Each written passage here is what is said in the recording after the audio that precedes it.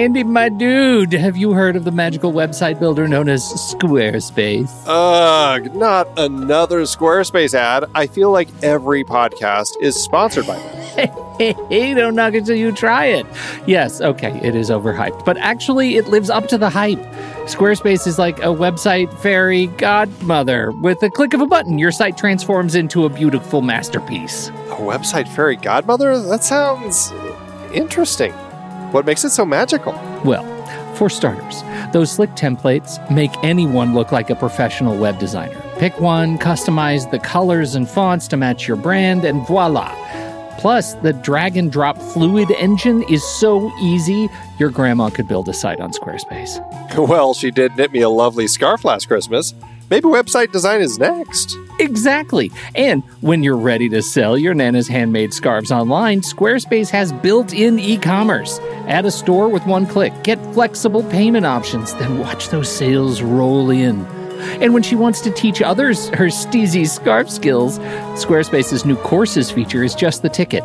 Nana can set up her curriculum and enrollments and payments in a snap and become the next e-knitting influencer. Oh, wow, you really sold me with the grandma angle. Sign me up for that free trial. Just go to thenextreel.com/Squarespace and transform your site into a beautiful Squarespace masterpiece. Well, thanks, Pete. Even though it's overhyped, Squarespace actually sounds perfect for Nana's site's needs. Appreciate the warning on the ads, though. I'll brace myself next time I listen to a podcast. Anytime. Let me know if you need any help getting that site up and running.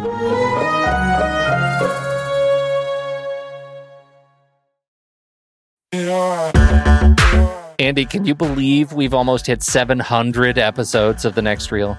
I know, it's crazy. And with all the other episodes in our family of podcasts, we are well over 1,200 episodes of movie conversation. It's really pretty amazing that we've gotten to have these in-depth movie chats every week for over a decade now. And we couldn't have done it without our loyal community of film fans. Their support over the years has meant so much. For sure.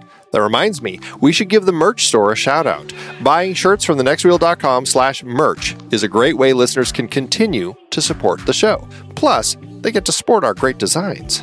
Absolutely. I think sometimes folks forget we have a variety of shirts, mugs, phone cases, and more available. In fact, a great place to start is with a shirt sporting the Next Reel's logo. We also have that classic Fast Times Spicoli Surf School tee, or the weirdly popular Rusty's European Tour shirt.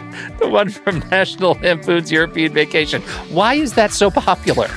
Search me, but we have sold a ridiculous number of those. I guess there are a lot of Rustys taking trips to Europe?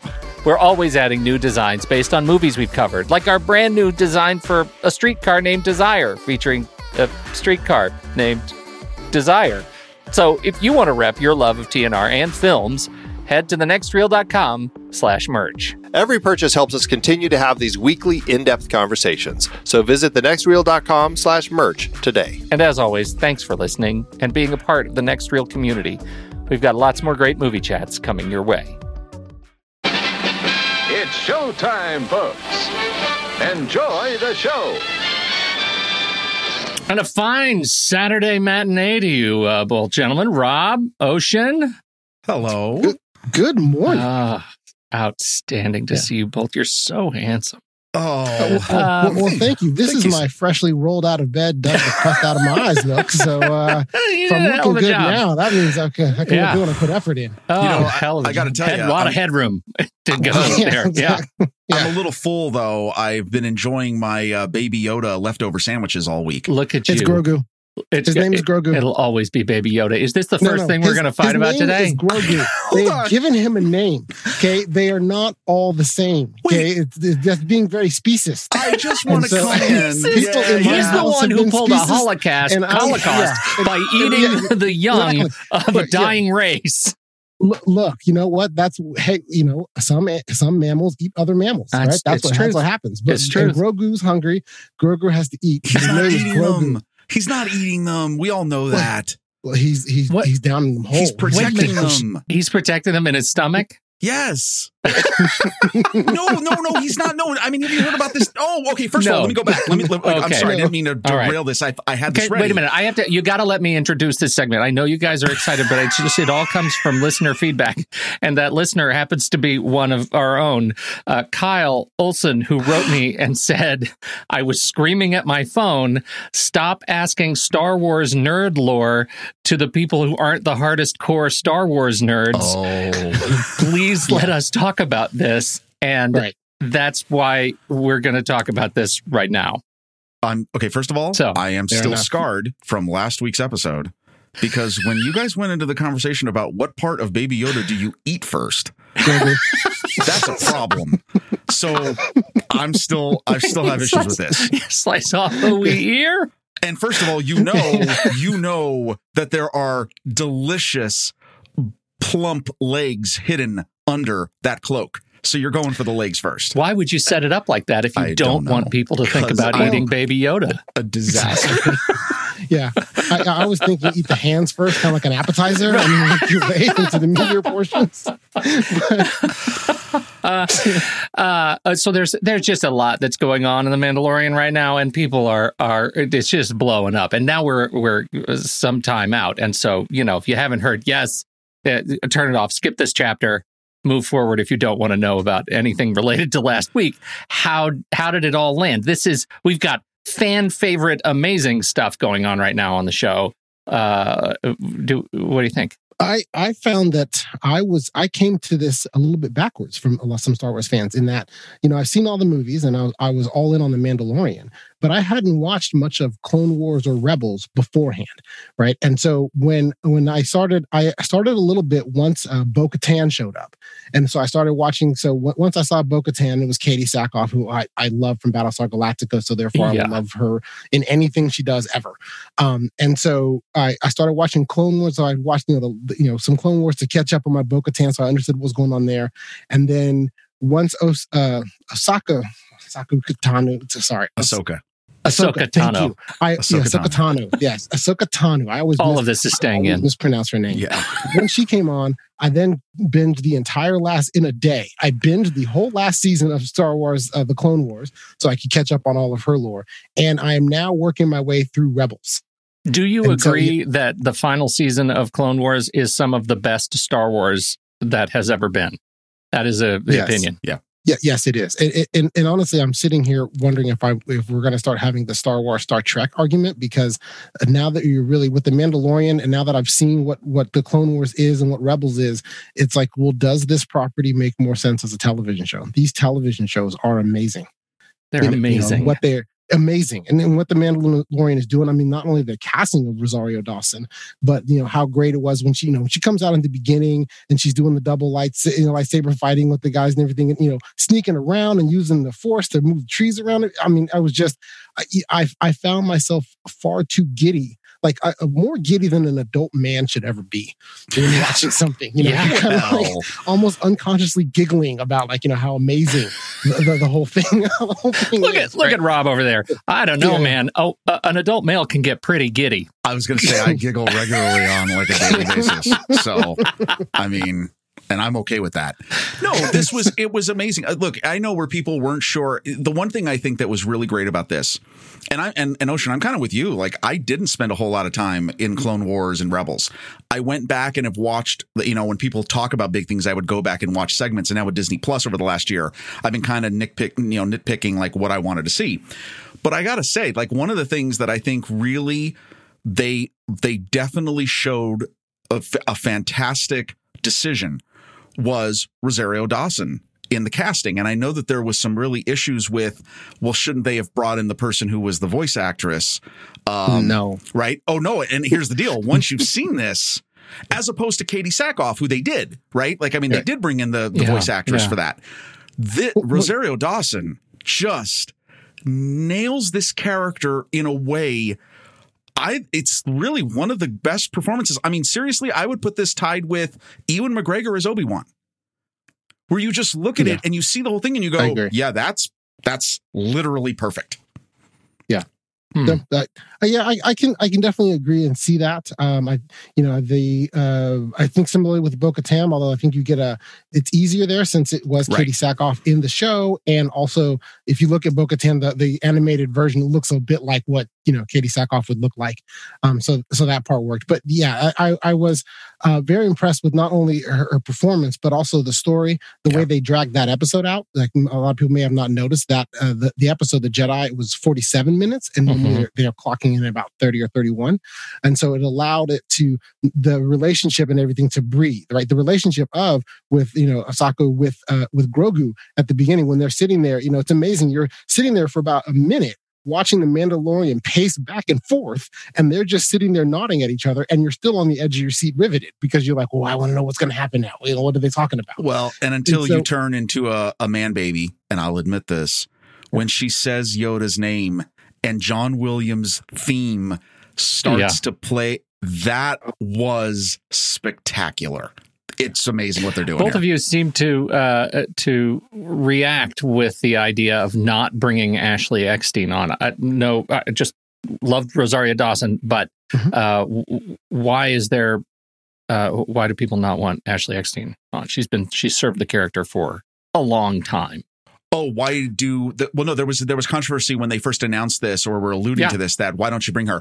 I think now when you see it, knowing what she looks like, I mean, just in terms of stature, I don't think it plays. The character doesn't have then the same physical presence, and that's just that's just part of being an actor and filling a certain role. Well, and they've aged her. I think they've aged the character in the animated seasons too far, like beyond what Ashley could play, I think. Well, there's some of that. And then also I think the other part, which, you can't ignore in current times, is when you see Ashley, I mean, she's white. She's white, and she's a pale white, right? So then, if you put her in that makeup, it's like, well, it's not blackface, but how close are we? Right? Well, now wait, I don't know if the orange. Well, now wait, it's orange face. A new line of things. Hey, it gets to be one of those things where you're like, wait a minute, I got a perfectly tan Rosario Dawson right here, right? Because it looked, because even when you see her, when you see Rosario come out, it looks like you really think that the makeup on her is the white painting. Right. Yeah. And you listen to her a while, you realize, she's a little bit darker, but only a little bit. She's about that same color anyway. So therefore, you don't have any of that other stuff. If you took a white actress and put them in that, I especially now, and especially these days with the various reactions that people are getting about this type of stuff, about blackface and everything throughout time. But then even right now today, it's like, no, you have perfectly good actors. Known actors who would be able to do that role and not look like, and not basically taking a white person and darkening them for the role. And so I think that would have been a real consideration. I'm not saying it's the first consideration, but I guarantee you it was on the list. The way they left this episode, the end of Jedi, it made me feel bereft a little bit as Mandalorian kind of pulls away and she's left in the woods, and I'm worried that we're not going to see her again. That this was her big episode, and now we just have to wonder, when do we get live action Ahsoka Tano again? No, she's coming back. You think? Well, I haven't checked the credits, honestly. I don't know who's credited. Because Filoni, you heard about Filoni kind of really teased that maybe that final scene in the final episode of Rebels, maybe we don't understand the timeline here. Because the theory was that the ending scene of Rebels, spoiler for anybody who hasn't seen it. Yeah, they've already moved on. Yeah, you've already moved. But Rebels, it ends with kind of looking in the future after Return of the Jedi, that she teams up with Sabrine Wren to then go find what's his name? Can't believe I forgot this. Ezra. Okay. Yes. And the theory was that scene. This episode we just watched, The Mandalorian, that this takes place after that scene. Dave Filoni was basically like, no, maybe not. Right. Oh. They were playing with the timing of when everything, when all this stuff happens. And so, I think they're going to have that. I mean, once she says at the end, where's Admiral Thrawn? Right. I mean, that's gonna. No, there's that story. There's gonna be something else. There's right? the Ezra it may not story. be till season 3, right? But there's gonna be more of this. Well, and I mean, look at and here's the deal. I think what they're doing in a spectacular way. I mean, they're setting up seasons 3, 4, and 5 of The Mandalorian. Yeah. This is going to be around for a while. Frankly, like I could use a whole live action series called The Jedi, starring Ahsoka Tano, with the white sabers and everything. Yeah. I'm all in for that. Yeah. You hear me, Disney? I'll keep my subscription for you if you do that for me. Look, Disney's doing great. One of the things that you've seen about this is The Mandalorian is so popular. It's the most popular thing in surveys now. And then the next number 2 is the Marvel Cinematic Universe, the Netflix. Queen's Gambit on Netflix is huge. Exactly, which this has created a bunch of instances in Clone Wars and Rebels. And I find myself in that same boat where, I've had Disney Plus for a while. I've seen Clone Wars and Rebels there. I didn't watch any of it. But then the second I see Rosario Dawson with 2 lightsabers, I'm like, well, I need to watch all of this. I am a grown man watching cartoons. Exactly, I am. Yeah, no, my kids are like looking at me like, "What are you watching this cartoon?" I was like, "Yes, I am. Get out, child. You are uninvited." Yes, exactly. Yeah, this is grown folk TV right here. Wait, here's the question. So here's the big tease then. So who is the Jedi that saved Grogu? What's your guys' prediction? Oh, you mean that saved him that brought him out of the temple? Who got him out of the temple? Well, I always took that as he was kidnapped from the temple, like that the Jedis took him, because when the Mandalorian gets him, he's not with Jedis. He's right. I'm trying to remember who he's with at that point. But well, then they I was always under the impression that that's what happened. Well, no, they got to fill that in. But she's talking when she's telling him, when Ahsoka is telling him this, she's basically saying he was there at training during the time of Episode 3, and some Jedi saved him from the slaughter. Oh, so the tease is, who's the Jedi that saved him? And that's when they answer that question, that I think is going to be amazing, because I think what they're trying to say is everyone's thinking, well, not everybody, but there's a significant theory out there. And okay, if you haven't heard this one, prepare to have your mind blown. The theory is that it's Mace Windu. Mace Windu, but he was dead. Was he? Yeah, he got blown out of. He got blown out the window. He's got his arm cut off. But is he dead? But maybe I know somebody else who got his arm cut off and thrown down a exactly. vent. And the idea is that maybe he's. Okay, can you imagine if they actually find? Well, here's my point. Can you imagine if they find a way to bring Samuel L. Jackson into this? Good Lord. I don't know that they can have him on Disney Plus. He's going to have his other show. They're just going to bring him. They're going to bring him to the next room over. I can't wait. He's doing his Nick Fury series anyway. It's going to be amazing. Right. I'll take it. I'll take every bit of it. Yeah, I had not heard that theory that it would be Mace Windu. I would be surprised by that, because he was supposed to be dead, but he's not. I guess, you're right. If Darth Maul can live from being cut in half, I guess Mace Windu can survive getting his arm cut off and thrown out a window. And by the way, think about this. Let's go 4 steps ahead. You have bring Mace Windu back. Who else did you just reintroduce in this series? Oh, who? Boba Fett? The person who Mace Windu killed his father? Oh, that would be an interesting encounter. Well, but I think Boba Fett, we all sort of knew before Mace Windu that Boba Fett was around, right? That's settled science. And I think they showed him at the end of episode 1. Oh yeah, no, he's in it. Yeah. So I'm saying it's like it would just there's a really great story coming. There's a great story. There is. And honestly, they have all this great material, and they still haven't gotten back around to, you have Boba Fett just sitting in the wings. Because, let's face it, the initial impetus of this, the initial popularity, I would argue, of this was Boba Fett, right? Even though he's not Boba Fett, he's walking around dressed like Boba Fett. So a lot of your initial viewing is because, I love Boba Fett and want to know what's happening. Yeah. So now what this show is brilliantly done is given us 2 seasons of story that have nothing to do with Boba Fett that we're excited about. That they can even push pause on this and be like, what season 3 is? It's the Fett. And you wouldn't even be mad. You'd be like, hey, I can wait till season 4 because I'm getting a full season of Boba Fett. So yeah, they have a lot to work with here. If you add all that and all the MCU that's coming, you would think that there is no streaming service that could top Disney Plus. Are you suggesting possibly that there is? And it doesn't end in plus. I can't wait for this segue. Go ahead. So the breaking story, as we're waking up, of course, at the time of recording, Warner Brothers has announced that all of their theatrical releases in 2021 are day and date coming out on HBO Max. I'll take that. I'll take that too. Yeah, that's great. Yeah. But Yeah. what are you most excited about of the catalog? And we just got to review some of the catalog because it's a big slate.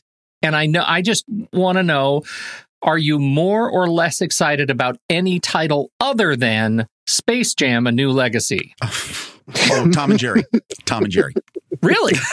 No, no. You already told me you're a grown man who giggles, so I put nothing past you, Rob. Oh. Whenever they would use Tchaikovsky's, I forget what adagio, that in Tom and Jerry, I always used to love those episodes. By the way, any of you who are classical music fans know that I just pulled that out of the air because I have no idea what I'm talking about. Yeah, right. That's amazing. So this news is huge in that. What am I looking forward to? The Suicide Squad. Okay. I'm sort of surprised you didn't say Dune. Oh, Dune. And well, no, actually for me, Suicide Squad over Dune. Is it really? Yeah, Dune number 2. I'm all Dune. Yeah, no, I'm oddly with the list most excited about Judas and the Black Messiah. I think that's just the most interesting movie for me personally. But I think that The Matrix 4, I want to believe they can redeem themselves because 2 had the greatest 20-minute action sequence ever put to film. It was surrounded by a movie that was meh, and 3 was you started questioning why you're here, right? And so, but The Matrix, I found that when I saw The Matrix on this list, it was the main movie that I looked at that I thought, I really would want to see The Matrix in the theater, right? Like a lot of these other ones, I do, small screen, big screen. I think you can maybe you can create a similar experience. That one I'd want to see in theater. So I'm kind of optimistically hoping that, theaters are going to be open by the time The Matrix 4 is released. So I can go see it in theaters, and get that full experience. And then when I want to watch it 10 more times, I can do it at home on HBO Max. I wonder if they're doing this, if they're doing that bit where they release on HBO Max for the opening window for 90 days, whatever, you can get it like they're doing with Wonder Woman, and then it goes away. It's 30. They've actually, that was part of the announcement. Yeah, it got clarified later in the day. Okay. It's 30 days. So it'll be on 30 days there, and then it'll go away. Then it goes away, and it goes into the regular release cycle for streaming services and correct Blu-rays and things like that. So then that implies there's a 2-month break. Yeah, effectively. So it's on for 30 days. Then it's like a 1 or 2 month break where you don't see it on anything. Well, it's in the theater, but then that's how they're keeping the theater owners happy. And to be honest, I'm surprised it's 30 days because in that world, I would have expected it to have been like 14. Yeah, right. Yeah. Right. I think I actually think it's quite brilliant, and and what a power move for them to say this all at once. The whole slate. We're done messing around. We're not messing around anymore. Here we go. Well, because I think there's a reality that hit everybody about really truthfully, what does 2021 look like? And it looks more like 2020. It's December 2020, and the country map is more red in terms of cases and hospitalizations than it was in March when they all closed the first time. Yeah. Why would we even be having this dalliance with opening entertainment complexes more broadly? Exactly. In the foreseeable future. Now, do you find just one last thing I just want to note is I think that's funny about this is of all the services I subscribe to, and this is only for AT&T subscribers that this matters, HBO Max is the only one I don't pay for. Isn't that ridiculous? Because you get it with AT&T? I get it with my AT&T, our cell phone, our family plan. The new family plan. And it blows me away because we're going to talk more about, I'm going to talk about it in trailers. It is right now, other than The Mandalorian, and there's one show on CBS that I will also say is also amazing too. I watch HBO Max almost more than anything else. Really? They just have an incredible set of stuff. I mean, and they have an incredible thing. Yeah. No, I mean, it's going to be amazing. And they are Warner Brothers all in. This is going to be huge. It will be interesting to see what in 2022 and beyond, what impact this finally does have on the theater industry. Yeah. It will be interesting to see. Truly. We've got a couple of, speaking of, let's see, since you didn't truly name drop Netflix, I'm going to say Netflix Queen's Gambit is as good as they say. It is great dramatic television. It's not really about chess. There's a lot of chess in it, but it's an addiction story, and you need to wrap your heads around that because this Anya Taylor-Joy just puts herself through the ringer, and it's in some cases quite difficult to watch, but it's exceptional television. And we also have some Umbrella Academy news, speaking of Netflix. I don't know why this is huge news, but it's been made pretty big news that Ellen Page has announced that he is gender non-binary transgender person as of this week. Going by Elliot. Yep. And they will not be changing the character at all in any way on the Umbrella Academy. But he is, has released that message, and another great reason to support a great actor. And I can't wait to see the Umbrella Academy next season because it's amazing. I do see though why you would have to announce that. Not only once Elliot Page came out as transgender, you would have to follow up with an announcement of what you're going to do with the character. Are you going to acknowledge that in the character, or leave Vanya a sister? Because Vanya's definitely sister, female character. So do you leave her that way, or do you then recognize that in the actor and then change the character? And they've already done that. I mean, the White Violin is a hyper-sexualized comic character in the source material in the graphic novels, and so they've already made that transition in the story that Vanya is playing a character that is closer to gender non-binary, and it always just read to me like of the time, like this is a character who contains multitudes, and we're just going to watch a great story. And kind of glad that they modernized Elliot Page, or they modernized Vanya sort of 2 seasons ago for the world in which we live, and that's great. And also, and this may sound, I don't know. You tell me how it sounds. I am unmoved either way, apart from sending thoughts of support to Elliot Page, because undoubtedly this will be challenging.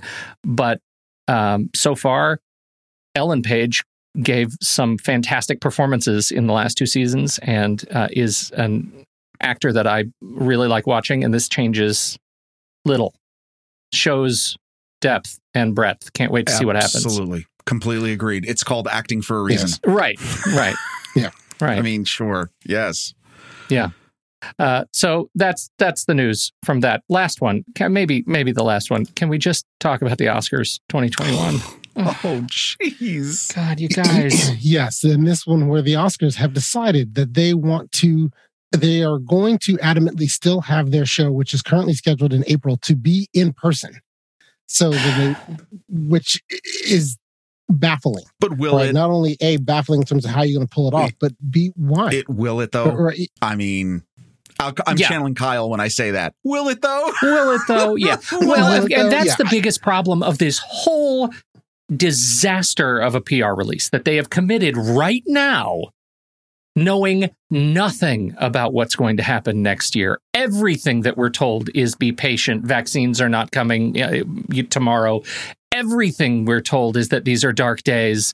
The news today was, if you believe that if you were at a Thanksgiving celebration in this country with somebody that was not in your immediate family or bubble, plan as if you already have the disease. That's the kind of thing we're dealing with. And the Oscars would choose today to release that news. It puts a machine in motion that is extraordinarily expensive, that will end up having to be broken, a promise that will ultimately have to be broken. I don't know. I'm dubious. So wait, so when I read it, I went, well, so what was the point of this? Like, seriously, why would you do this? I didn't understand it either, and I think that and honestly, it's dangerous in a couple ways. Where not only is it going to be, I agree that it's probably not going to happen, but 2, it then creates the possibility of that you've drawn a line in the sand of like, this Oscars event is such a big deal and it's so important that it has to be in person. And that's what we need to do with it.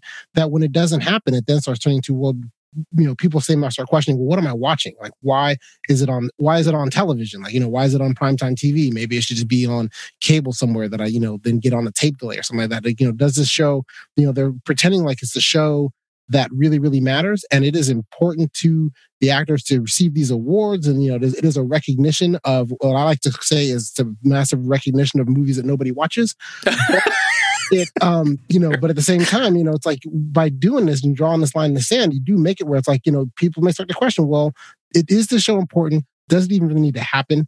and then you're kind of spiraling down to where in 2022, when it's more realistic that they could then do this again, by then will people be like, kind of like the host. Nobody cares if there's a host anymore, and then therefore people may no longer care if there's even a show. I am already on the record as being an Oscars antagonist. I watch them because of the show that we do, but I think they're ridiculous. But it's even more disappointing that the Hollywood Foreign Press is running the Golden Globes, apparently in person. If I were Amy Poehler and Tina Fey, I would say, you are irresponsible. We're not hosting your event. Right. Sorry, Rob, go ahead. No. Well, first of all, wait, don't you want to go back to when they did the Best Acting Awards where the person would talk about, the 5 people would talk about the 5 nominees? You don't want to go back to that? No, I'm kidding. Jesus. Okay.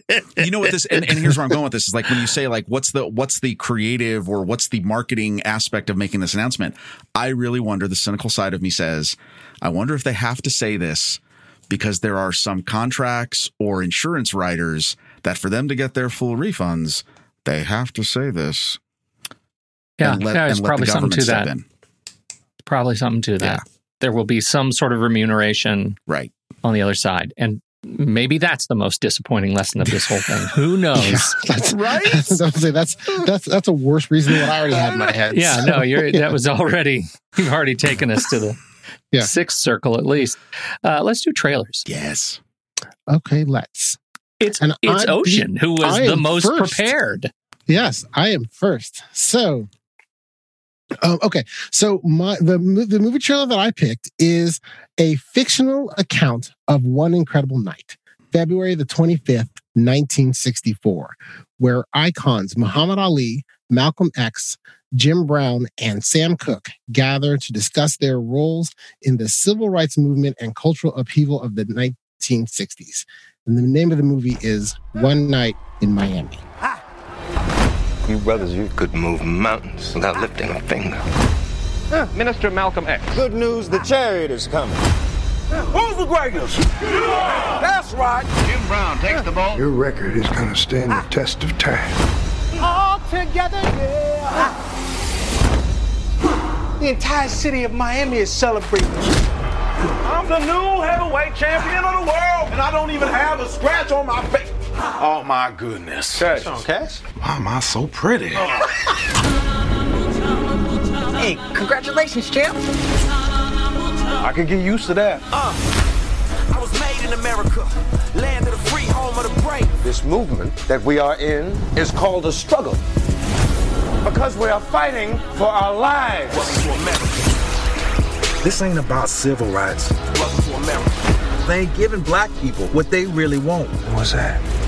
Hey, I was made in America. That's why I'm out here saving America. Power.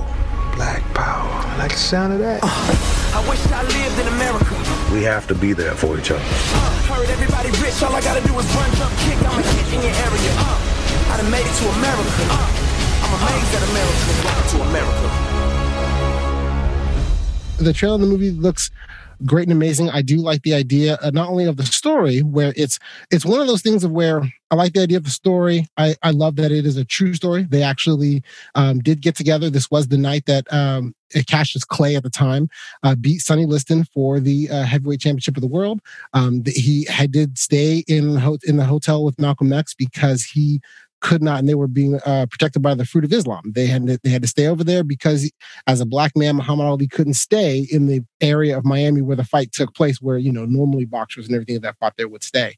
And so, but the movie looks interesting not only in that it's gathered around a conversation of 4 men who, three of the 4 men who became really civil rights icons of their time, and this conversation is taking place really kind of before they all morph into that role. I mean, Malcolm X really already is, but but Jim Brown and Muhammad Ali really are in the beginning of that part of their life, where they become much more important issues in terms of social justice and civil rights than just as athletes. And so I think that so I'm really looking forward to seeing it. Not only how they're gonna what their dramatic license is with the conversation they're having, especially given that we're looking at this conversation 60 years, from a lens of 60 years in the future, what we think that conversation would be. But then also not only with the actors, how they portray that, and then also how they're going to structure the movie in terms terms of all the flashbacks. So what did you guys think of it? Oh, I thought it looked great. As I was watching the trailer, though, and I mean this, and I really, honestly, I said to myself, someone at the table planning this had to say, let's call it $1 Billion Quartet. Just for the heck of it. And I mean that all good, because the guy who's playing Muhammad Ali, you fall in love during the course of this trailer. Muhammad Ali is Kingsley Eli Gorman. Yeah, okay. Love it. Sold just on that. Yeah. I think there are a couple of things that are going on here that make me really, really happy. First of all, Regina King's directorial debut. She is a power hitter, and this just looks like I'm just thinking the first of many incredible pictures that she's going to direct. Like, she's just every time I see her interviewed, every time I read about her, she's just incredibly talented and brilliant filmmaker, whether she's in front of the camera or now behind. So I'm very excited about that. I think Kemp Powers, we need to talk about Kemp Powers for just a couple of reasons. First of all, he's a writer on Soul, the upcoming Pixar movie. And you guys, Star Trek Discovery staff writer. Not a lot wrong with Kemp Powers and the stuff that he is pulling off. But mostly I fell in love with Aldous Hodge on Leverage. Remember that show, Leverage? Wow. Back in 2008. You're going back away then. Yes. Alec Hardison. Yeah. Oh, man, I watched every single damn episode of that show. He was so funny. And it's who I am. It's what it is. I just like Aldous Hodge. It's whatever. But he's great, and he was great in everything. And I just love that this movie gives him something, hopefully, to really sink his teeth into in the role of Jim Brown. So looks great. And I love that there's another good role for Leslie Odom Jr. to stretch out some of his acting chops. And if you don't know who that is, he was he was the wonderful Aaron Burr in Alexander Hamilton. And so that I like not only that they gave it to him so he could stretch out his acting chops, but hey, you picked the guy that he can actually sing the songs. Oh, right? He sounds so good. Any scene where they're doing the Sam Cooke songs, like, well, he's probably actually singing that right there. So so it looks great, and I'm glad they did make an adaptation of this of the play, and that I like that. I'm very curious or interested in this time in history and these type of things, because a lot of times we know about the broad strokes and the big pieces of what happened in the 60s. But it's always good to have these, smaller stories that are focused, but also important. We didn't even say Lance Reddick is in here. No, we didn't. Yeah. Lance Reddick is so good. Obviously, he's a hotel manager in John Wick.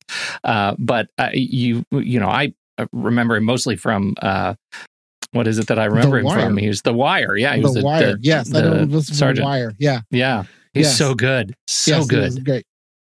All right. That's good. Rob, you're next. All right. What do you got? So I got, so two reasons how I got here. One is, my love for HBO Max right now. I'm sorry. I don't mean to be a shill for HBO Max. I'm just saying I have definitely enjoyed it, especially, and I'm looking forward to 2021. But there has been a documentary, and HBO, legendary for their documentary making. They just knocked them out of the park. And I was mesmerized for like the last 4 months. I've been watching The Vow, which is it's a 9-part documentary series about NXIVM, which was that crazy sex cult that. Oh yeah, with the Superman kids, Allison Mack and just Allison Mack and sure. It's insane. And they're going to do a season 2 where, because this was just in the news back in September, the guy who was the leader of this cult, he got finally put in jail. He's now going to be a part of season 2. They're going to do interviews from jail. It's crazy. HBO just does an amazing thing. They just dropped this past week, and the trailer dropped for this, Heaven's Gate: The Cult of Cults. Now, the end of the age, I'm afraid I feel, is right upon us. This is the biggest cult story in the country. This was a voluntary situation. They may or may not have been influenced, but we'll never know that. But at this point, this is considered a mass suicide investigation. Tiendo gave us the tools to brainwash ourselves. Literally wash out our humanness from our brains. The basic idea of Heaven's Gate was that you would chemically and biologically transform your body, becoming a next level alien, and then you would physically get on board the UFO, which would sail off into heaven. It says Heaven's Gate away team. 39 to beam up. If you're young and you don't know what this is about, in 1997, there was a cult in Southern California that it was a UFO-based religious cult. Long story short, they committed mass suicide. 39 of their members, including their leader, killed themselves in a house in San Diego. In the mid-90s, you knew about this because it was insane. And it involved the Hale-Bopp comet that we all remember that was in the sky during this time. I mean, it was just crazy. I already kind of tuned into the first 10 minutes of the first episode. I'm going to run through the whole series this weekend. It's only 4 episodes. It looks amazing. And one of the things that I think are really great about this and The Vow is that it's not just about the aftermath of what a cult does, right? Like what's all the bad stuff and everything. They really go into the how and why and what happened, which I think is so important. Because the world is dealing with cults all the time. You might be familiar with that in the news. Mm-hmm. Anyway, what? So it's important for us to all learn about what makes us tick. And I would encourage to check it out. Yeah, crazy that it just is. It's bananas. Sorry, so I'm opening another tab, and I got I can't type and talk at the same time. No, I'm so ready. This is one of those things. It's close to us because the first disappearance was in '75 from Oregon, and it's just kind of a West Coast thing. Yeah. It's a West Coast cultist jam. This is one of the. You're totally right about HBO. They just crush stuff like this, and the team behind it looks exceptional. I think it's going to be just not a lot of fun. To watch, but certainly illuminating. Right? Yeah, I agree. I am. I do remember when this happened, and it was news everywhere. About them all committing suicide together in the house. So that part was interesting to me. I was not at the time that they didn't grab my attention to learn more about Heaven's Gate, but this documentary looks great. HBO always does a great job with documentaries, and so it does look very interesting to not only understand.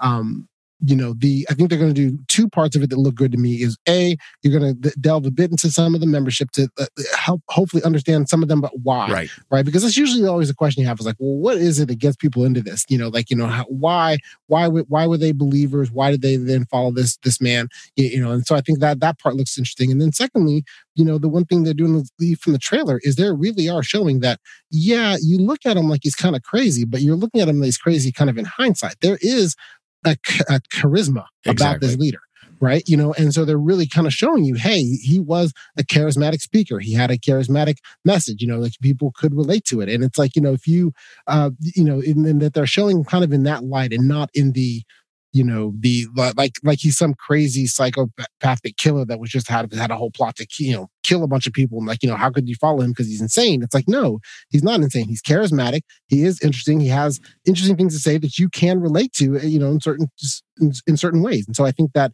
it looks even-handed and entertaining in that. So I think I'll definitely be checking it out. Even-handed and entertaining. It's tough to do with cults because a lot of times with cults, it's like you need to make the leader insane. Right? Because let's face it, all the cults up there always going for Charles Manson. You got to make him Charles Manson, so he's crazy. Well, with Charles Manson, you're like, I don't know what you people were thinking following him, right? So, but it's like, there are these other ones where it's like, no, they have some charisma to them, right? So you can then understand, hey, you know what? Some people may hear these messages and think, yes, that is for me. I sign up with it. I believe that, and then I want more. Sure. I'm looking forward to it. When is it? Did we say when the other one came out? When did these come out? This is already out. They already released it. It came out December 3rd. Right. It's already, we can do it. Okay. All right. Yeah. It's a December thing. This, so mine, and you're right. I did not. So the One Night in Miami, it officially releases on Amazon Prime on January the 15th. It's the Friday of Martin Luther King weekend, so you can have something to do then. Nice. And if you want a slight teaser for it ahead of time, which I think might have been the inspiration for the play, is there is a scene, you can watch the old Will Smith movie, Ali, and there is a scene after he beats Sonny Liston of these 4 gentlemen in that hotel room together hanging out. That's amazing. I did not remember that. That's fantastic. Yeah. And you might know the answer to, if you wanted to buy a Sam Cooke album, where would you go? to the record store. Yeah, you would, Ocean Murph. Yeah, you would. That's right. Okay, just making sure we were still yeah, on the same page. All right. Yep. I got a movie. Can I talk about my movie? Yeah. Can you pronounce it? I couldn't pronounce it. I had to look it up. Well, it's the Mauritanian. If you stray outside the designated areas, you will be removed from the island. It's recommended you wear a hijab when visiting your client. We've had incidents of inmates spitting at female lawyers. You want to represent the head recruiter for 9/11. Mohamedou Ould Slahi, the Mauritanian held in Guantanamo. He recruited the guys who flew your friend's plane into the South Tower. He put those men on my husband's plane? I'm gonna make him pay. In the event the detainee lunges for you, push back away from the table. We'll get in there as quick as we can.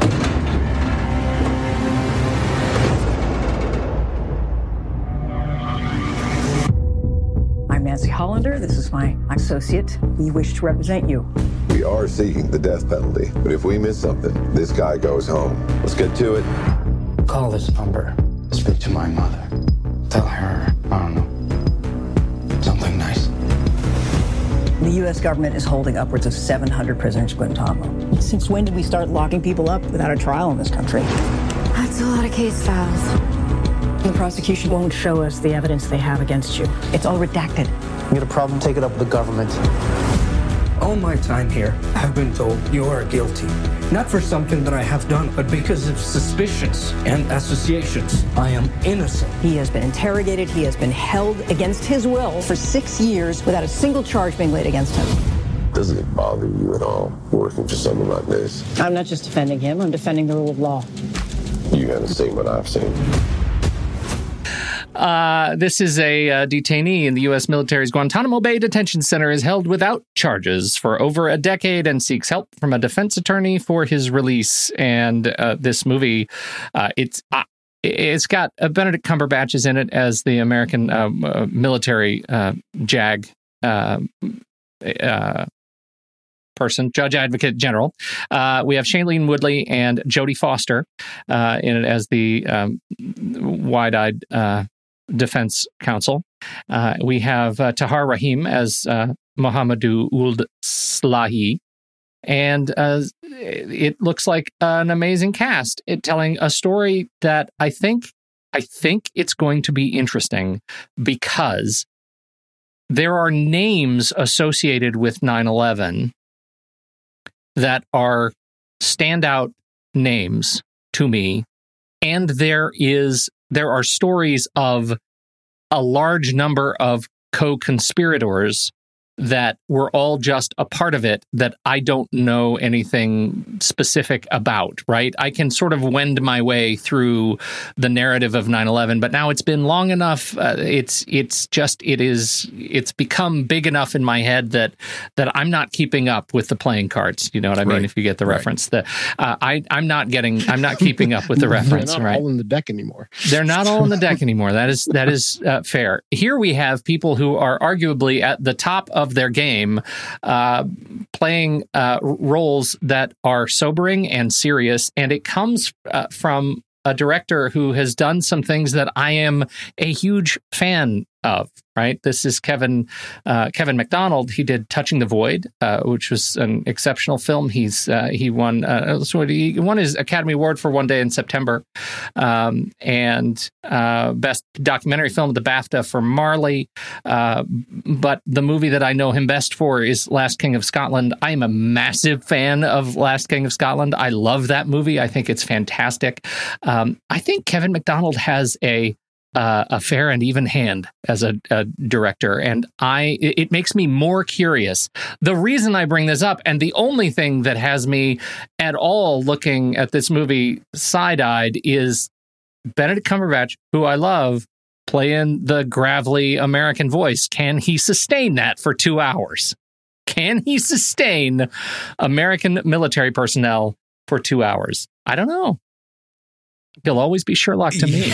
This is equivalent of calling him Grogu. after I've gotten to know him as Cumberbatch. First off, Grogu's amazing. Second, this trailer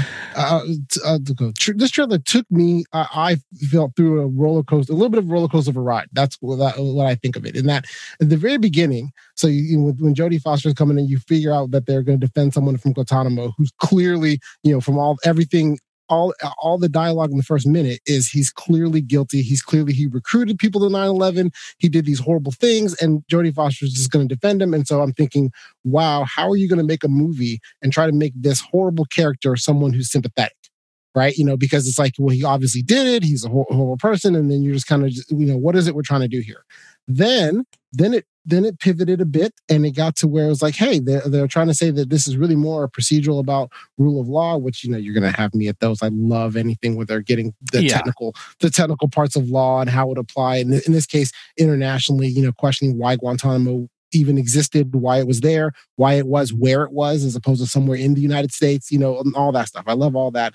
So they go into there. And then they come around, and then near the end of the trailer, you start getting, he's becoming more of a sympathetic character. And you're seeing that you have a well-rounded story of really a story of two sides, right? There's the side of me at the first half of the trailer, which is like, he's guilty, lock him up, throw away the key, call it good, right?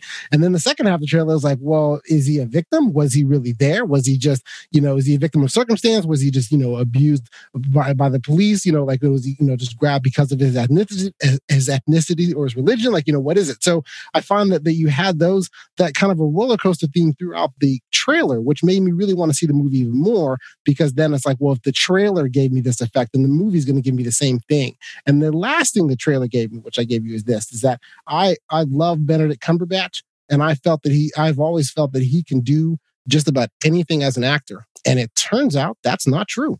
He cannot do a Southern accent. And so there is going to be 2 hours of me watching Benedict Cumberbatch deliver great lines and dialogue, and the acting is going to be amazing, and his voice is just going to be 100% off. Okay. All right. Yeah. So we've got one vote in my corner questioning the Cumberbatch. What do you think, Rob? Oh, no, that's unanimous. Oh, wow, that was good. All right, we're running the table. So here's the thing. No, I agree with everything, and I'm very interested in this. What got me was, and what certainly made me disregard Benedict Cumberbatch, Jodie Foster looks stunning in silver hair. Can I just say, that's not what I thought you were going to say. What I thought you were going to say was, as Jodie Foster ages, she is becoming one with Sybil Shepherd. Oh, my. You are... Good point. Oh, no, right now, if you're listening, you have to pause and you have to go watch this trailer, because you got to see what we're talking about. Oh, my, that's what it is. Because I kept thinking to myself, she kind of looks like a really old Peggy Carter, but I'm not really sure. Why does this look so familiar? Yes. Yeah.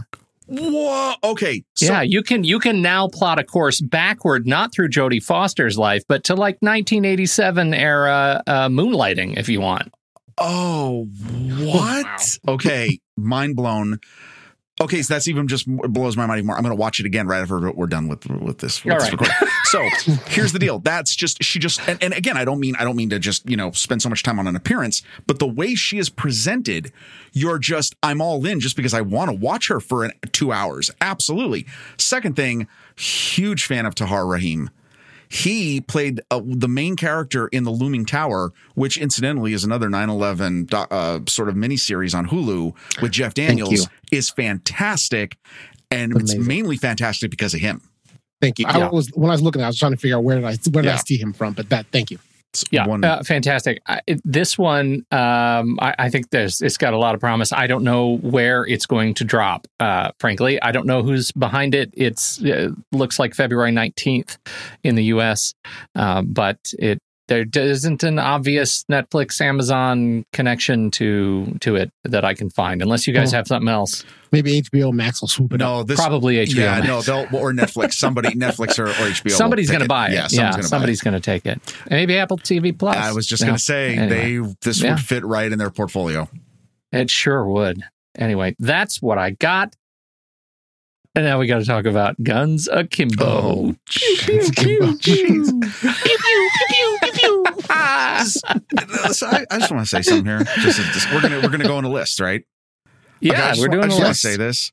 So, our theme is, what is it? Double fisted. Double wielding guns. Oh, that was okay. that's no. I had it as something different. Okay, what did you have? Are we all doing different lists? Double fisted gunplay. Yeah, that's what. Yeah. Okay, but no. This is my point. Is I would not recommend anybody Google the word double fisted because it was wrong. No, yeah. Rob, you had to Google it to know that. Okay, listen. Because no, hold on a second. Hold on. I'm not a rube. Okay, the thing is. When you do our research for stuff like this, all appearances otherwise, appearances total rube, but okay, whatever. Yeah. So I'm doing my research, and you're trying to okay, whenever the theme is find these movies, so you try to type in this stuff. Well, first of all, don't Google double fisted anything, but. Even then, when you try to find guy with two guns, you only keep getting the stuff for the movie called Two Guns. Two Guns. So Terrible. I struggled, but I got there. Oh, good. Well, I did a different Google search and found many options. With, I just said, an actor using two guns. Oh, I did that too, and then it came back with more double-fisted stuff. You get lists of other things, but. Yeah. So why are we talking about that? This was based off of, I don't even remember where we are in our series. This is because we've got Underworld, right? We're starting Underworld, and Celine uses two guns all the time. She just is a two-gun maniac. And of course, in this movie, we have the legendary sequence where she has her two guns and she shoots the floor around her and falls through the floor to the story below, which Mythbusters has roundly decimated that wonderful effect. It lives on in infamy.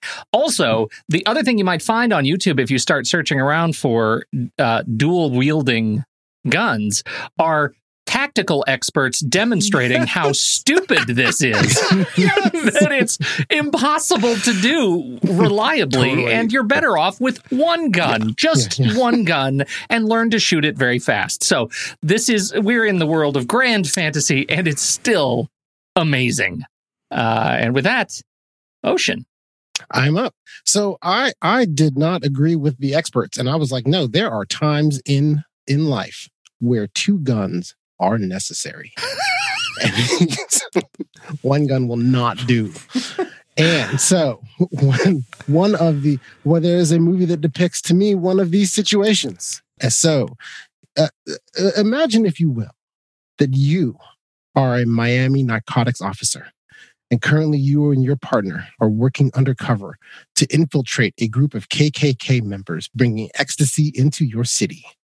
And you and your partner go to a KKK meeting that is a front for a drug drop. And in the middle of the meeting, you rip off your robes that you've been wearing. You reveal that not only are you cops, but also you're black. And I'm talking about Mike Lowry, Marcus Burnett in the middle of in Bad Boys 2. It's the opening sequence, and then in the middle of the gunfight, Mike needs two guns for this. The entire sequence, he not only does it where he has it akimbo out in the cross position shooting people, he shoots the two guns forward. He does the Mel Gibson, I'm going to roll on the floor and shoot both guns at people. So it's two guns everywhere. And it is he so does many it two again guns in this movie as an encore when they're fighting Haitians. I love it so much that you picked that movie, because the one joke that none of us made, and I'm really ashamed of both of you for not doing it, is that Bad Boys for Life is going to clean up at this live in-person Oscar ceremony next year. It's the biggest movie of 2020. Biggest movie of 2020. That is a great pick. That right there tells you why it's not going to clean up at the Oscars, because people have watched Bad Boys for Life. The Oscars does not give credit to movies that people see. But it's the only movie, Ocean. Geez. When there is an only movie, isn't there some sort of corollary to that position? I don't know. You would think, but it's the Oscars. I ultimately believe they will find some movie that 3 people have watched and give it 5 awards. Oh boy. You're tough, audience, man. Tough. All right, Rob, what do you got? Okay, now a little preface with something. There's a clear movie here that I could have brought this movie in, but I didn't because it has been mentioned before on SatMat, and I'm going to wait until the end because it's the only movie you have to think of when you think of two guns, one person. Anyway, you mean every John Woo movie? Well, I mean that's on my list later, but we'll get to that. We'll see if it doesn't get stolen. Yeah. Okay, I'm going to go with an interesting Sam Raimi 1995 American Western, The Quick and the Dead. And whose character am I talking about? That's right, Leonardo DiCaprio, the kid. He's got his two guns. He loses to his dad, supposedly, but who knows? If you haven't seen this movie, please run and see it. He wasn't quick enough. He wasn't quick enough. Come back. He's going to train more. The best part is, okay, if you know this movie this is Sharon Stone, Gene Hackman. This movie is ridiculous. It's like Russell Crowe's first American. Doesn't Russell Crowe do some double wielding too? He does. Russell Crowe also in that movie does Guns Akimbo. Oh yeah. No, he's got it. Mm-hmm. The Gary Sinise is in it in like a flashback. Which, if you know the whole story, it's ridiculous. I love that movie so much. Yeah. I do too. It's been way too long since I've seen that movie, I feel like I need to catch it again. Henriksen's in it. Lance Henriksen, right? There's a lot going on in that movie. Oh man, Lance Henriksen. All right. Yeah. Well, I got a movie. It's all right. So you get into this territory with these movies that sometimes you watch them, and when you're searching for them specifically for gunplay, the gunplay is exceptional, and also the movie less so, right? And so I would like to open my bidding tonight with a movie that tries so hard to do so much and achieves only one thing, and that is Gun Kata. The movie I'm talking about, of course, Equilibrium from 2002, starring written and directed by Kurt Wimmer, starring bizarrely Christian Bale, Sean Bean, and Emily Watson. If you have not seen this movie, you must go watch the extended. There are many, many clips and things on there. Dominic Purcell in this movie, Prison Break alum, where the whole concept is that Christian Bale is this martial arts master, and the martial arts is gun kata. It's like what gym kata is. Gymnastics is to martial arts, and gym kata is guns, but gun kata, and he has two guns. That's not really selling it. It's just so much martial arts shooting in the face, in and around the head. To see a clip because it's so amazing. It's amazing. And it's so good. It's not just shooting with the guns. There are sequences where the guns have extra parts to them that like pop and snap out and become martial arts tools, like where he actually is beating people in ways that you can only beat people with martial arts. But the best part of this movie is that if you don't study this movie for the number of things you can store up your sleeves, you are missing the point. This he not only does he reload his guns, he'll like turn his wrist down and clips will come out from his sleeves. There are sequences where whole 45s will shoot out of his sleeves and into his fists, and the gun kata will begin. This movie is ridiculous, and everyone should see it. Okay, and just to add, you want me to just add the little bit of icing to the top of that? Please. It's when you say Christian Bale and everyone goes, wait, Christian Bale's in this. Yeah, but wait, it's not Christian Bale like what you think. It's not Batman Christian Bale. It's American Psycho Christian Bale. Yeah. That's the crazy part. It is. Like, yes. What? Yeah. I sort of can't believe I'm third and didn't get this stolen already, because it is the movie. Like, there is not a character that isn't holding two guns, even if they're not even shooty characters. Like, they're just, everybody has guns. Yeah. All right. Well, what do you got? I now have some homework. Okay, so don't pay whatever you do. Don't pay to see it. just if all you do is clips, it's fine. It's fine. Okay. All right, Ocean. What do you got? So, okay. So, in keeping with the theme of when two guns are necessary. So imagine, if you will, that you've been a backstabbing weasel your entire life. You've rose into some positions of power, but even when you got there, you let bad things happen to your people who you were supposed to be protecting and looking out for. And you've looked the other way for so long that your world and your way of life are now on the brink of destruction. And you find yourself huddled in the last ship that is trying to finally escape into another world to escape from the murdering hordes that are killing everyone in your world. And now they are coming to you. They see your ship. They're coming. They're about to come on board, and they're going to kill everybody. But then you remember that you have 2 guns. One of them is named Des. The other one is named Troy. And you know what you have to do. Destroy. And that movie is Thor Ragnarok.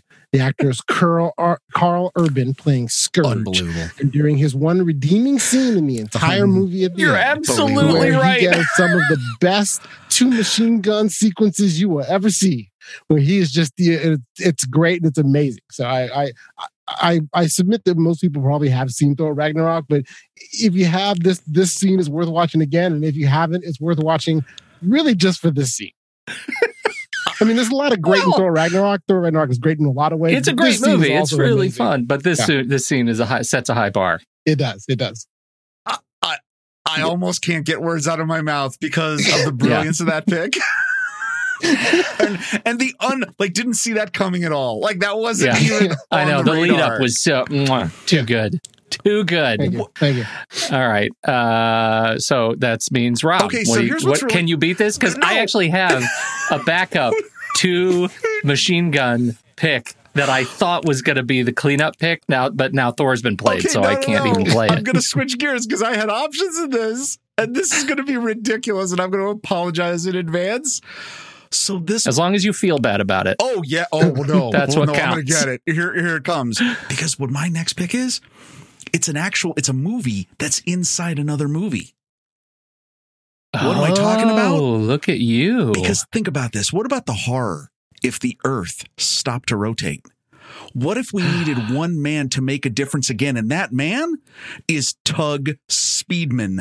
I'm talking about Scorcher 6 Global Meltdown, which is inside the movie inside of Tropic Thunder, which yes, also does have a double gun. That was my pick. That was my pick because it's the trench coat when he comes out. When you need more DACA. Well, you almost still get that because I was a little worried. I'm like, I know Tropic Thunder, right? But I'm like, but Scorcher 6? No issues with Scorcher 6. Yeah. Tug Speedman's got the kids. He doesn't just have 2 guns. He's got 2 babies. He's got 2 babies. He does. Oh boy. Okay. That's so good. All right. I actually need to do I should have done a search. I didn't of just how many of these movies there are. I'm doing one that is an unnamed number in the series. I've watched them all. I've played all the games, and the one I am choosing is written and directed by Paul W.S. Anderson. Do you know it? Is there a look of recognition? Let's just say what happened in his. What else has he done in his career as a director? Well, he's done Mortal Kombat. Yeah. He's done Event Horizon, Soldier. Oh my God! Alien versus Predator, and he had already done 2 movies in this series by the time he truly mastered the craft with Resident Evil: Retribution. That's right.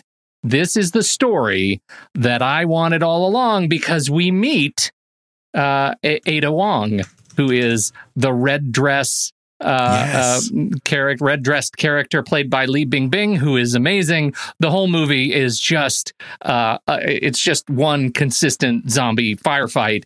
It's fantastic. It's Mila Jovovich's Gravy Train. She's awesome in it. Michelle Rodriguez is great. She's always great.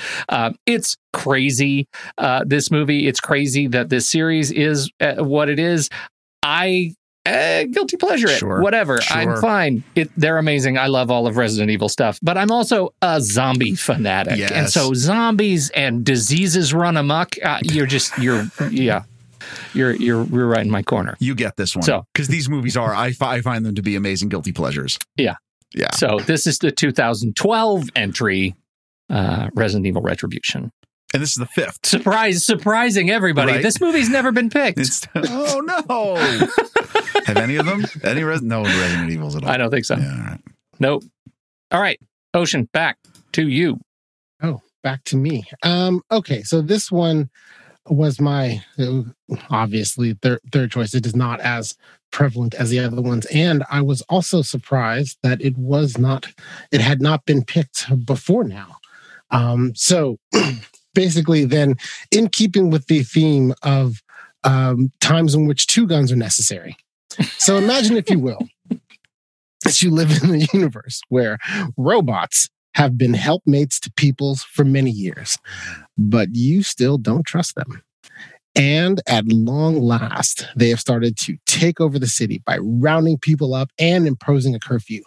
You spring into action and decide that you need to stop this. And while riding your motorcycle to get to the robot's central intelligence and stop these atrocities, you see your ne'er-do-well friend being accosted by a robot. Bicentennial Naturally, Man? the most logical thing you need to do at this point is stop and save him. So what do? You ride your bike towards him, and you jump it high in the air off a very convenient staircase ramp. And while in midair, it's now time to pull out the two guns you have in your coat. Raise up, let go of the handlebars, stand up, and let your two guns fly, shooting the robot in the head multiple times. While your motorcycle careens and takes out some other robots, you of course land on the top of a conveniently placed car, do a superhero roll, get up, and continue blasting robots until there's no one around you with both of your guns. And in this movie is iRobot. Okay, I was going to land on iRobot. I didn't quite have it. I didn't quite have it. I was really hoping it was Bicentennial Man. And this is the one scene in which I without planning it, picked Will Smith twice. It is the one scene in there where Will Smith uses two guns for no real apparent reason to kill a bunch of robots. Other than that, he stays monogamous and has one gun. He has one gun. He's monogamous. That's an outstanding pick and another guilty pleasure for me. I know a lot of people don't like that movie very much. I'm one of the people who really likes it. No, I really like the movie. It's great. I mean, the scene I described is as ridiculous as I'm describing it. But the movie it's very entertaining. It has actually good themes and good ideas and a good performance, not only by Will Smith. The friend that does it is an early Shia LaBeouf. It is a fun movie to watch, and it has a few really good ideas, and it has I am blanking on the great character actor, the guy that played the doctor that died. Isn't that Max von Sydow? Was they no he's not. He was also in Star Trek Generations. I'm looking it up right now because he's great. Caligula. James Cromwell. Oh, James Cromwell. James Cromwell. That's not who I was thinking of. With Malcolm. Yeah, you're right. James Cromwell was in it. Malcolm McDowell. Yeah, Malcolm McDowell. That's what I was thinking of. That's right. I was thinking. Sorry, I was Star Trek: First Contact, which was the only Generations movie really worth watching. But yeah, so it was. Cromwell was in that. He was great. But yeah, James Cromwell. Nobody really made any comments about my Malcolm McDowell impression, which I think was spot on.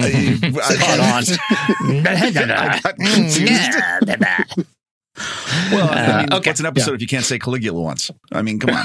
That's right. Anybody hungry? All right.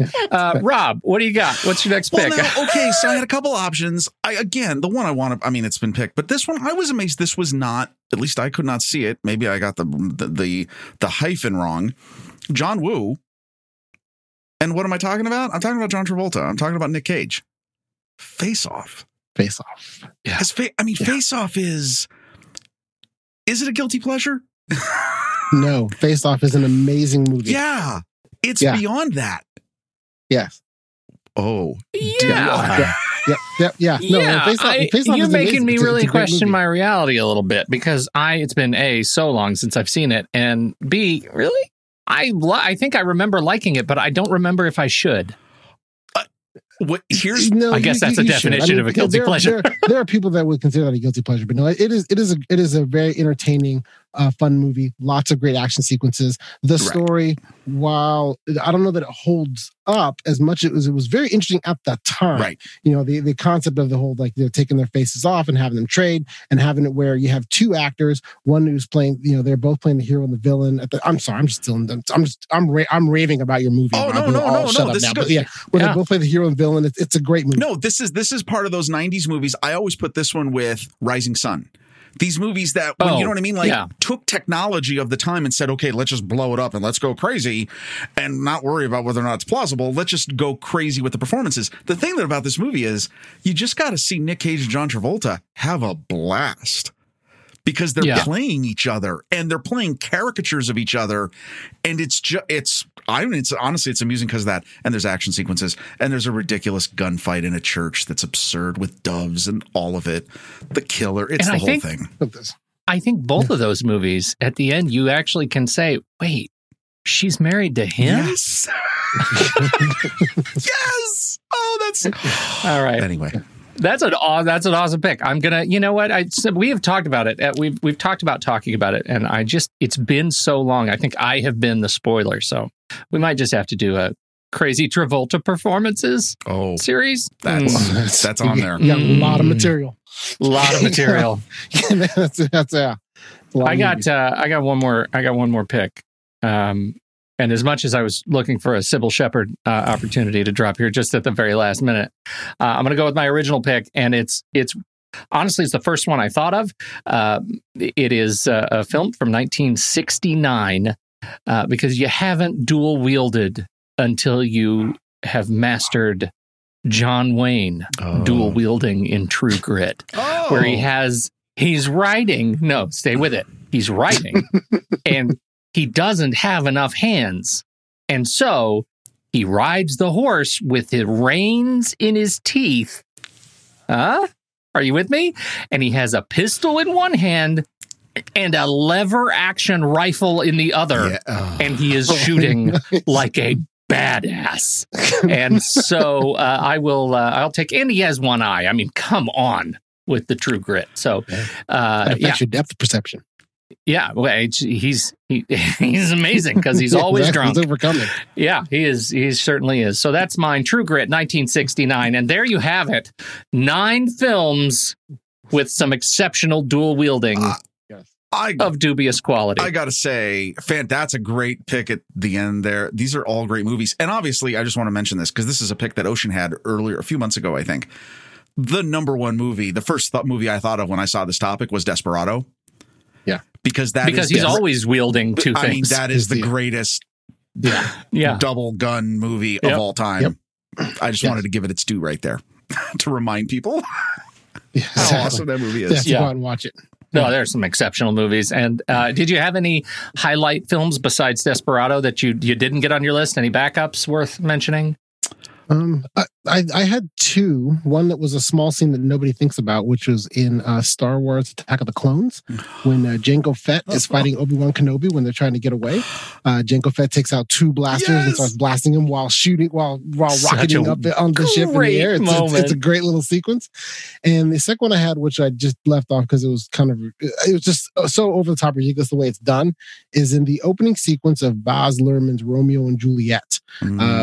With Tybalt, who's played by, goodness, I cannot believe I just blanked on his name, but he has 2 guns, and Ed Leguizamo.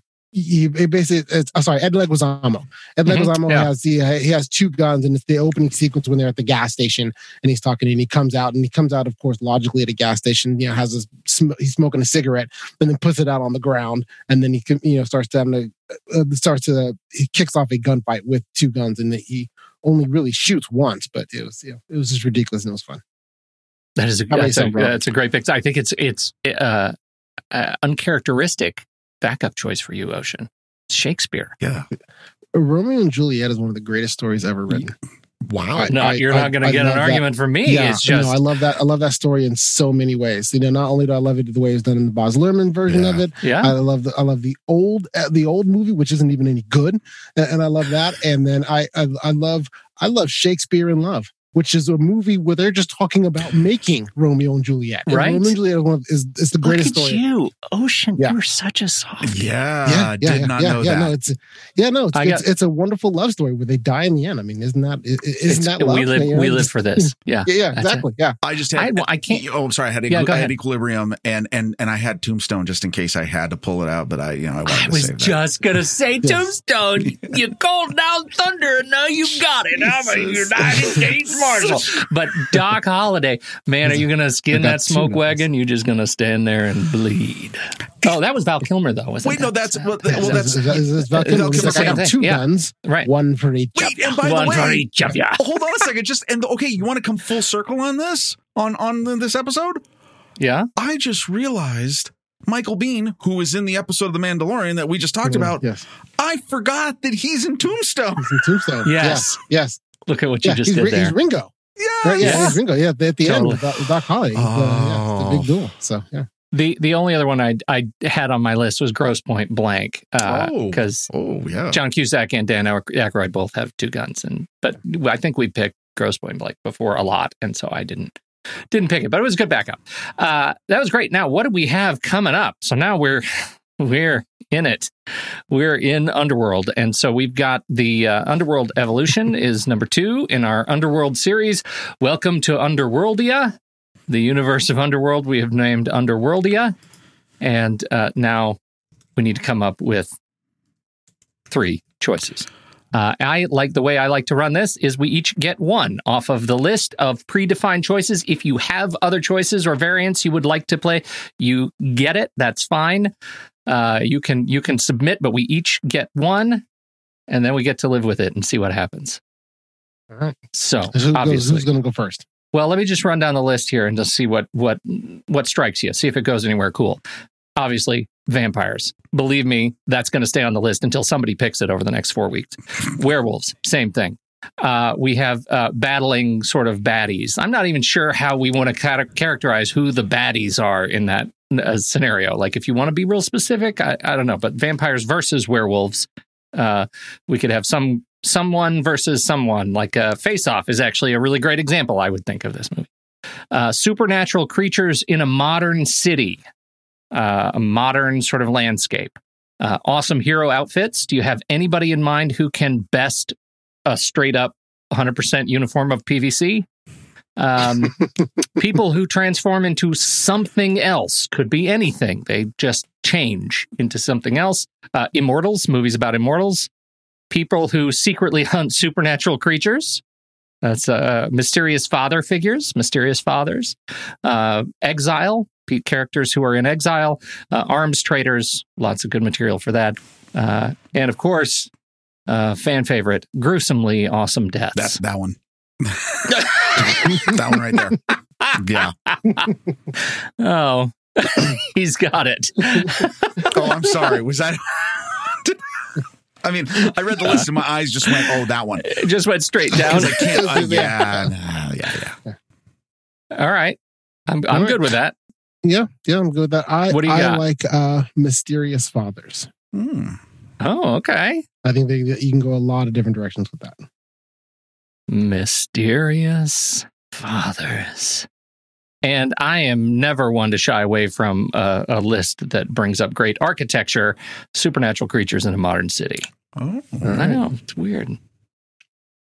That's our list. That's a nice list. Look at how easy that was. Yeah. And it's going to be a lot of fun. And let me tell you, where do you guys stand on Underworld? Just a brief deal. Are you Underworldians? No. I enjoyed the movies, but I enjoyed them as kind of the popcorn entertainment that they were. Right? Oh, they still are. Yeah. So I watched them. I enjoyed it at the time, and then about 2 hours later, I was like, I knew I saw it, but yeah.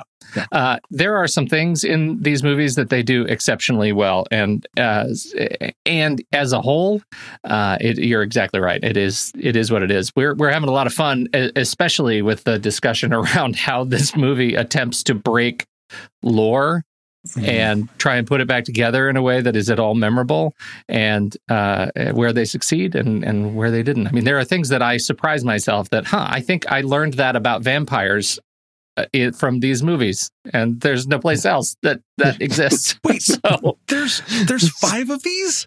Yeah. What? Okay, I got to get in on this. Yeah, I have not. Yeah. I was aware of it. I did not realize the extent. You haven't seen any of them? No. I don't know. They're entertaining. Yeah. They're great, entertaining popcorn. I watched a couple of the trailers, because I wanted to. Yeah, right. But no, I haven't. These just got missed when I. Yeah. They try to be serious, and they're not. And the quicker you come around to that this is not a serious movie, the more fun it is. Oh, that's all right. Sold. Let me tell you, I imagine this is what it's like if you're watching an American soap opera in Mexico, for example, right? You'll have subtitles on and the mouths one word. If there's a Spanish language, any other language track, watch it in that language. You'll get the story because it's a soap opera. Oh, that's awesome. And it's amazing. Okay. It's amazing. I've never thought of doing that. Now I'm gonna have to go watch the first one again that way. That sounds great. It's worth it. Totally worth it. All right, you guys. Thank you so much for hanging out, everybody, for hanging out with me and Ocean and Rob. We sure appreciate you for doing that.